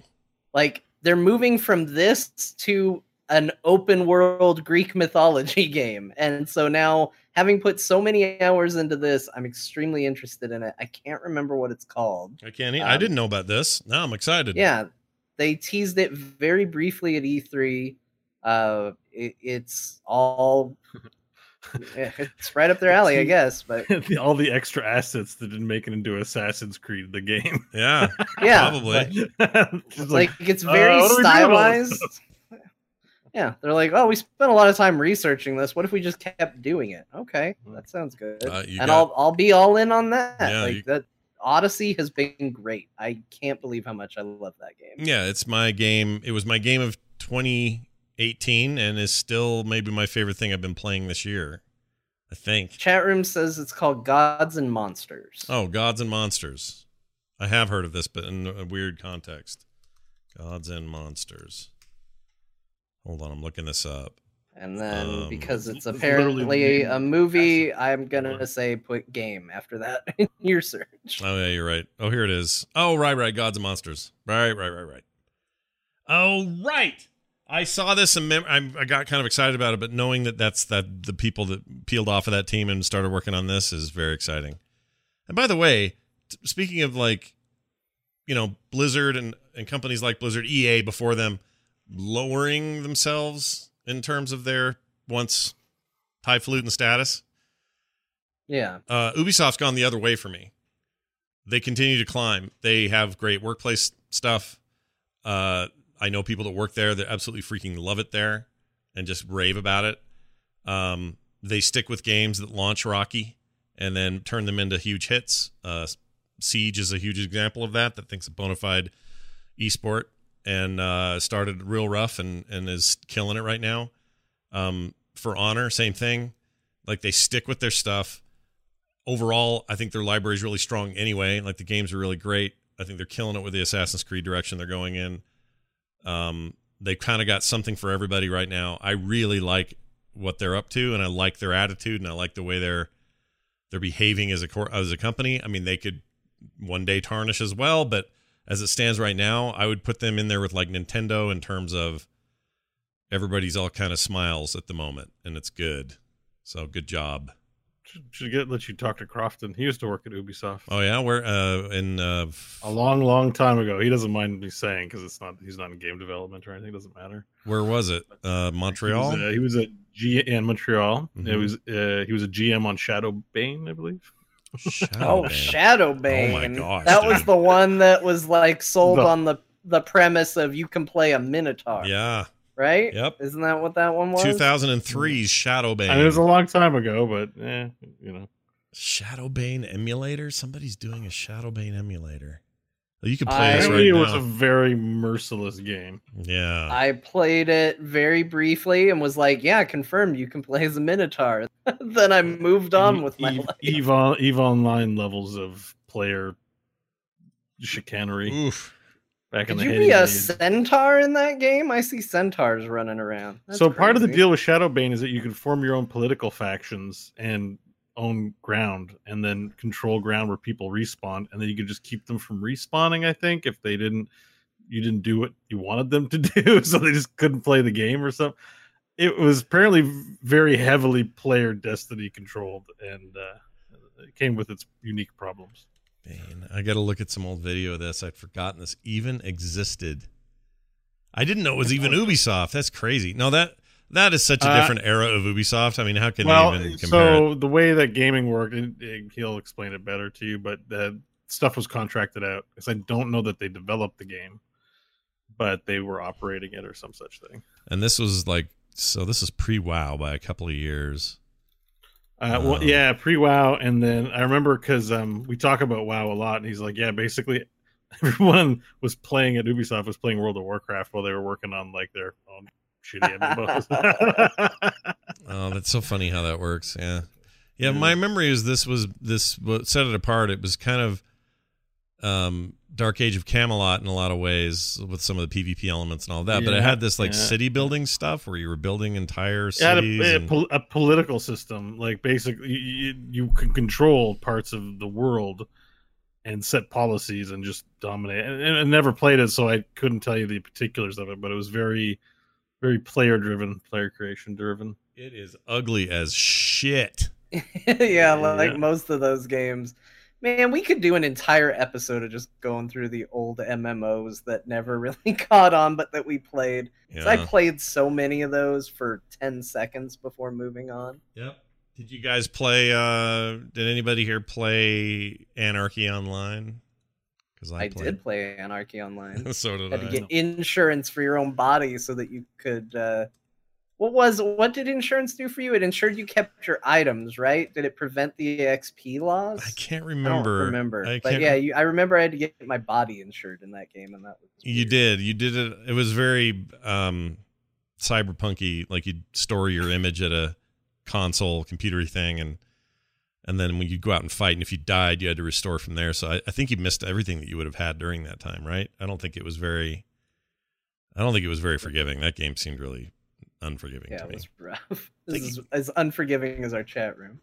Oh, there's a Shadowbane community right now. Is there? Well, yeah, you can play. There's an emulator, I guess, where people are playing. Like City of Heroes style. Yeah, but it's like when City of Heroes does it and that Star Wars one does it, people care. It's like when this one does it, no one talked about it. No one cared. I guess we did, but there's like a community of people who are playing this game and not any other game. That part just fascinates me, that there's enough, even if it's a couple hundred players, to like make a community around a game. It's like what did I watch? I was watching somebody play Star Wars Galaxies the other day. Steve Hammaker was playing. Yeah. He finally unlocked his Jedi, which cracked me up because I felt like I was watching a stream from 2002. It was nuts. Really weird. Or It 03, took I me a guess. minute. He said he was streaming it, and I was like, oh, cool, I'll check that out. And then it was about, like 3 minutes into me watching it, and I was like, oh, wait a minute. This is a weird thing. This game's closed down. How is he even playing it? Yeah, it's super, what's the word? It's like vanilla servers for WoW. It's super clandestine.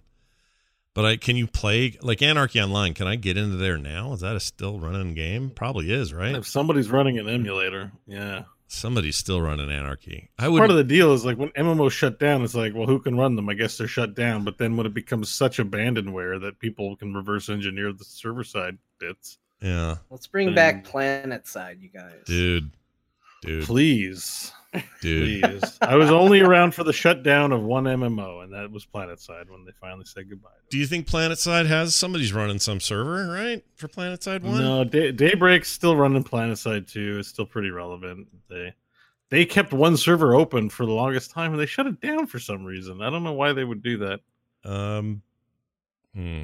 Well, like original PlanetSide, though. Can I just... Yeah, original PlanetSide. Nope, it's dead. But somebody's got to be running some hackery server for that, right? I think you need so many people for PlanetSide to truly live up to its potential. I don't know if it... Yeah. Oh, there's a PS Forever. PS Forever, last updated 2018. PS Forever, which is... Oh, there it is. PSForever.net. Massive multiplayer open source. It's a fan-based, not-for-profit emulated server, project based on the original sci-fi MMO FPS. They don't say the name anywhere in here because they don't want to get in trouble. Yeah, you can get it on GitHub. What we're talking about. Wow. Oh, join the community. There's a Discord. Uh-oh, Bo's in. Now we're going down a path. We're going to lose him. He's just going to play PlanetSide all the time. Yep. Professional PlanetSide streamer, Bo Schwartz. That's all he does. Yep. I'm in. I actually didn't play 2 at all. And did 2 ever get redeemed in your mind, or was 2 always a bad idea? I put a large chunk of hours into that. It was good, but it leaned too much on the Call of Duty style of things versus being the MMO elements of it, because it was a nice blend of world and a meaningful world where owning terrain mattered, and then a shooter. And it just leaned way too hard on the Call of Duty side, in my opinion. It just didn't.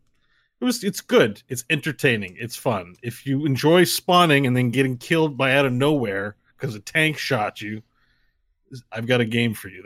That'll serve that. But I don't find that the nuts and bolts that build it up have the juice, the magic sauce of PlanetSide. In PlanetSide, we had a guy, Night Train 2020. He just sit in the caves and put up mines and Spitfire turrets, and that's all he did.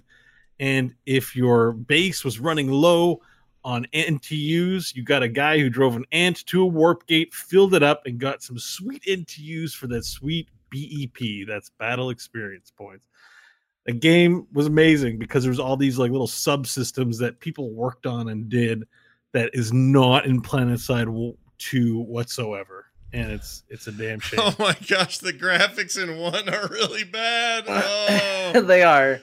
It was a long time ago. They will never be bad to me. That's the thing, is when you truly love a game, it doesn't matter. It's beautiful. It's beautiful. Look, there was something about you get in the galaxy, you and all your friends, and you're all in this ship, and it goes flying over a tower, and you have it timed out correct where everybody parachutes out of the galaxy. It's you, all your buddies. At the time, it was all people I worked with, just flying out of this thing, and some of you can land on the top of the tower, and some of you land at the base, and the enemy's trying to fight you, and they're holding the steps, and they're not expecting a hacker to have landed up top and hack into the door and work their way down, and so they're all on the stairs trying to hold you out, and you just come up behind them and wipe them out. And it was so good. And then you go camp the spawn room, because that's what you do.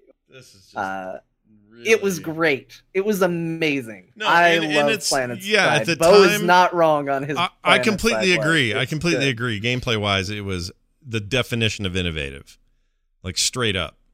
But I'm looking at it now. This looks like shit. This looks like really shitty. I mean, I'd play it again. I'd play it right now. But Bo, you know what? Go down that hole, and then maybe one day we'll illegally play some PlanetSide. That'd be fun. Not on stream. It is the greatest game of my number one game of all time. Of all time. Wow. All right. My number one.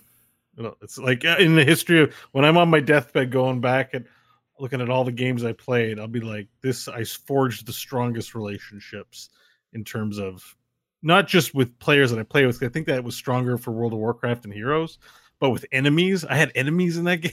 I had people I didn't like that I'd log on and look for to try and kill. There was like a whole sort of thing about that game that I just never got from anything else. It's hard to describe, I guess. I can see that. But, yeah.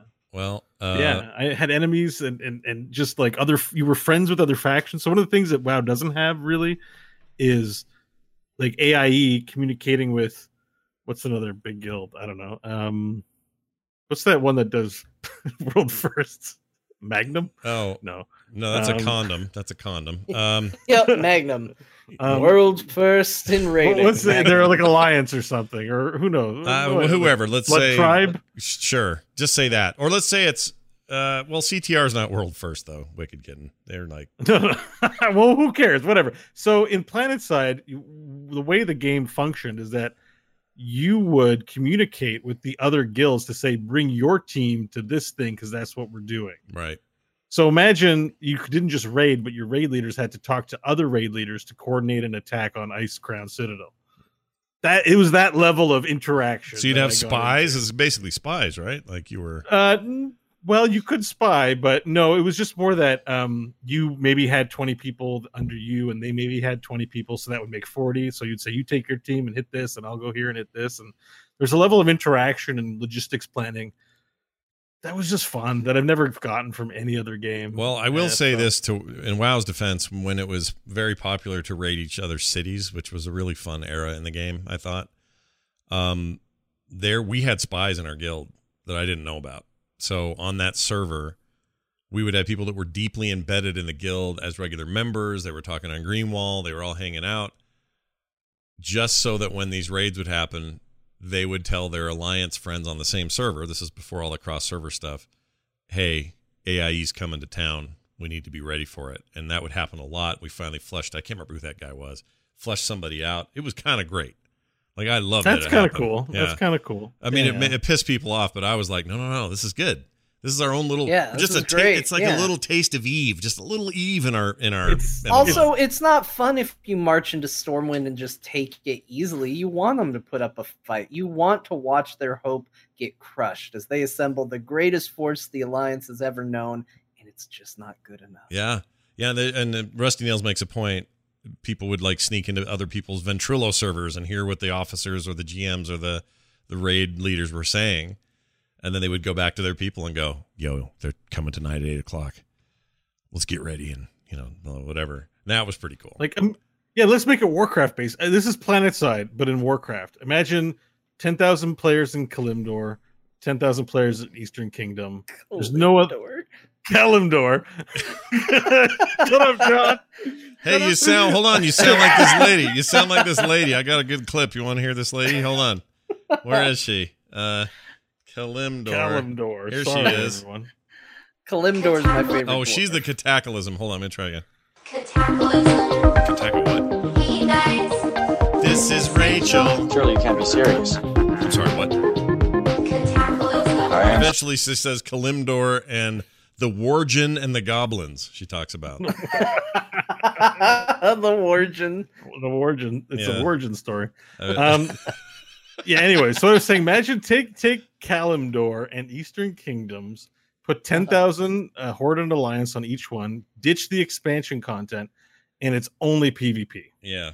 Yeah. Imagine and you that. control whatever towns and bases and whatever you do, and you fight over. And that's all PlanetSide is just that Yeah. constantly. So it's That sounds great, dude. Like, yeah.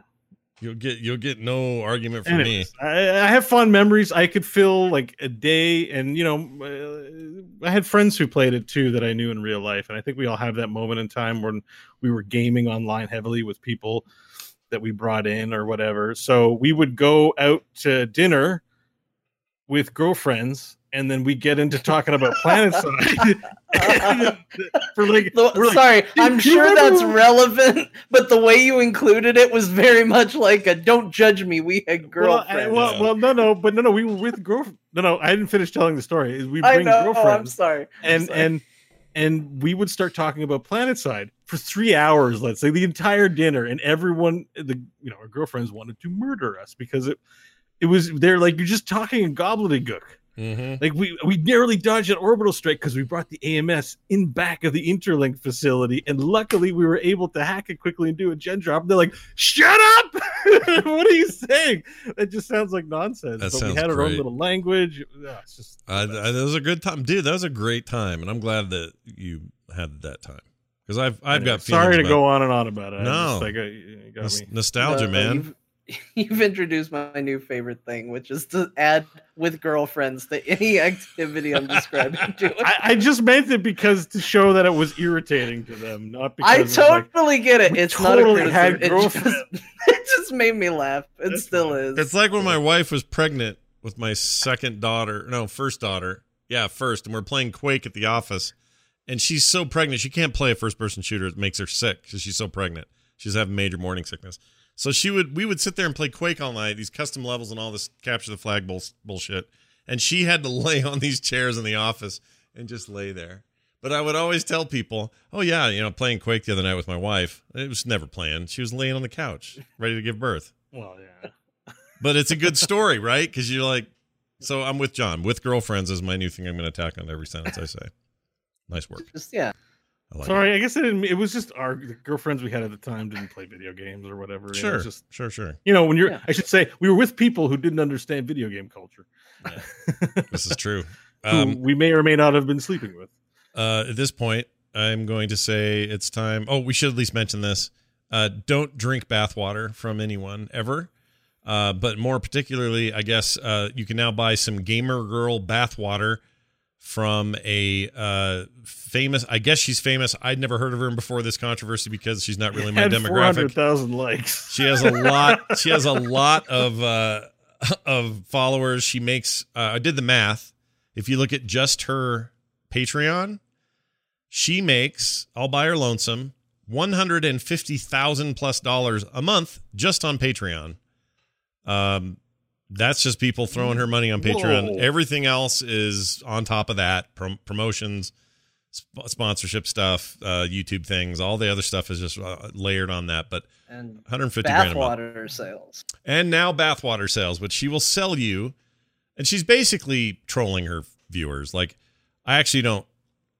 Obviously, the first reaction is gross. Why would you do this? This is disgusting. But also, she does this a lot. And people spend her money for basically Like nail shavings. I don't know if she does any of that, but she's basically an anime girl with the the bunny ears all the time and the the diva thing, and she This is where we get into the whole gatekeeper conversation, because it's like, listen, bathwater, nothing to do with gamer culture. Get it out. right. And then I'm like, well, this is how I engage with my fans. You're gatekeeping because you're saying gaming's doesn't have anything to do with bathwater. Well, she did something even And I'm funnier. like- Here's something she does even funnier. 2 weeks ago, her name is Belle Delphine is her name. She made headlines after posting an Instagram photo where she promised fans she would upload a Pornhub video of herself if the picture got 1 million likes. Lo and behold, the photo got nearly 2 million endorsements. Delphine technically honored her agreement, but it's not what they were expecting. In one video titled "Belle Delphine strokes two big," sorry everybody, I'll bleep that out. It's gonna pay off in a minute. Yeah, She means chickens. I promise. Yeah, I promise this will pay off. It says the social media star pets chickens literally for a little under a minute in an upload where she claims to I like that it's not even a minute of cock petting. Yeah, exactly. She says there's another one where she claims in the video to get let's call it double P. That's all I'm going to say there. She sticks 2 cigarettes up her nose. The clip got the most attention, though, was one that says PewDiePie goes all the way, Belle Delphine. I don't want to read the whole thing. Where the pink-haired troll proceeds to slowly eat a photograph of the biggest YouTuber on Earth. The PewDiePie video alone, 345,000 views.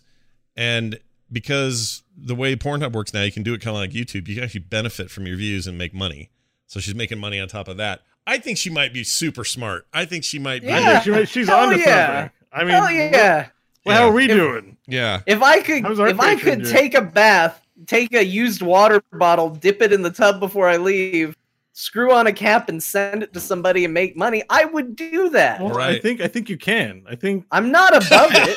I think what I'm taking away from this is we have an audience and we have a show. We just need one of us to take a picture in a bathtub and then save some of that water after the bath. We can never do that. And we're gonna call it Gamer Boy water, Gamer Boy bath water. I think John. What do you think, John? I'm glad you volunteered for this. Don't. I can't. You were very like, I do it. If I can make money, if I can make money off it, sure, why not? I'm here to tell you that. I'm here to tell you that you can. You can just. That's do it. really no inconvenience for my life. Well, okay. How about this? I could drink a bathtub full of your water. That'll be our slogan. John will be the poster boy. He'll be sitting there squatting in a tub, holding a little jar full of his water. I mean, we can do all three of it. How about we get a bigger bath and then we all bathe in the water and then we sell it? Yeah. Core triple shot. And you know what? Are there any natural springs in Utah? Yeah, there are tons of So them. if we ever get together for a Nerdtacular again, we do it in it'll be natural spring bath water. We're gonna get sued by that Core Water company. Yeah. You gotta be careful. We're not going to call it Core. It's called Gamer Boy Good Gamer Boy bath water. Yeah. Good Gamer Boy. Well, she's pulling down millions a year doing this kind of trolling, and it's, I think, very funny. I also think it's good for her. Good for her. It's also gross. Like the idea, because she's going to sell this water, whether it came from her bath or not. See, that's what this is pointing out. It's not pointing out to me that she's weird. Not at all. It tells me that she smartly knows how to benefit from her visibility. What it tells me is that her followers are freaking gross. They're gross, dude. They want to sit around and drink her freaking bath water. Are you kidding me? Or we don't know that they're not. We don't know they're drinking it. I don't know. Yeah, what they're probably gonna put it on their shelf next to their silicate doll that they've spent $5,000 on. Maybe they pour it in their bath and they What if they just gargle it? That's as far as John's got. Maybe they pour it in their bath and maybe they take a bath with it. I don't know. Maybe they just actually I wanted to look this up because this cracks me up. There was a show on Netflix. It got canceled. I'm really sad. It was actually very funny. Called the Santa Clarita Diet. I like that show. It's funny. I liked it. And the quote is, what did you say she does? She whispers ingredients into a camera. It's a non-sexual fetish thing. It pays her parents' mortgage. And the response is, if it pays her parents' mortgage, it's a sex thing. So if there's any mystery as to what's going on with this water, yes, I think there's no mystery in my mind. By the way, Wiki Kitten, it did get canceled, that show. Sorry. The Santa Clarita Diet thing, it's gone. But they're bringing The Witcher, so hey. It's so good, and it's the most different Timothy Oliphant role I've ever seen in my life, where he plays just this wussy guy. It's so great. It's really good. I don't know what happened there. I thought it was great. It was a little too weird, maybe, for even Netflix standards. People just didn't watch it. I don't know, but I liked it. I think the title was misleading. I didn't realize what it was till season 2 was coming around. Oh, the whole zombie. I thought it was actual diet thing. Maybe, yeah, bad marketing, perhaps. Maybe they didn't put up on the marquee enough. I don't know. It didn't do very well, but it was all right. It's good. So let's talk about Oh, I wasn't going to mention real quick. No, that was it.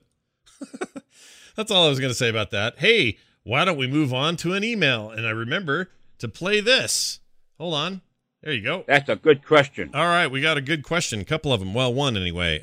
This game is in the form of a voicemail. 801-471-0462 is the voicemail number to use. This came from a listener. I forgot his name, but that's what I play it for. So you'll just hear it here. Here it is.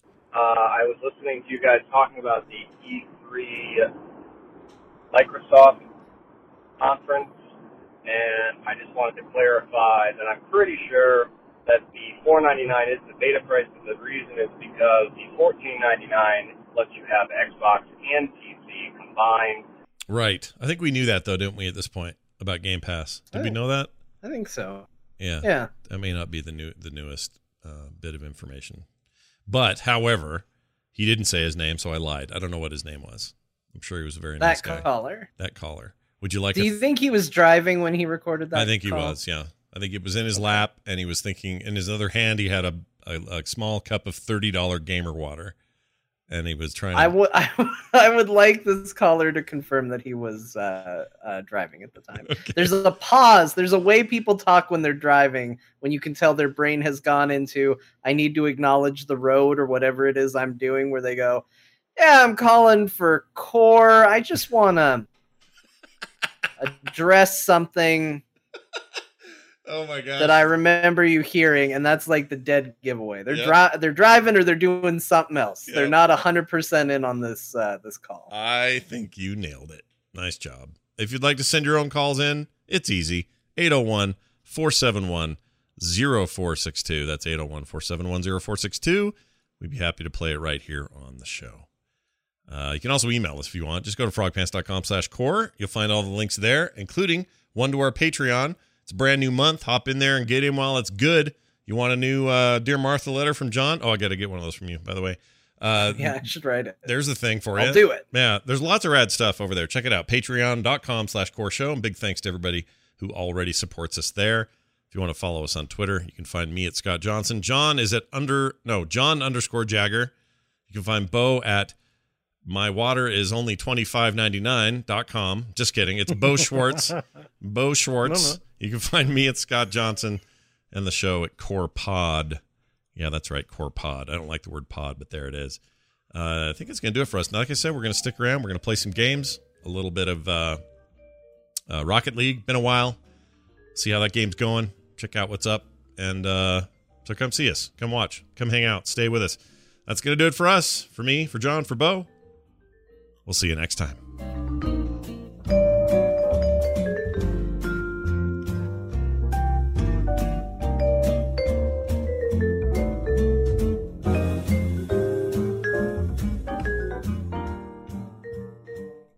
This show is part of the Frog Pants Network. Frog Pants Network. Get more shows like this at frogpants.com.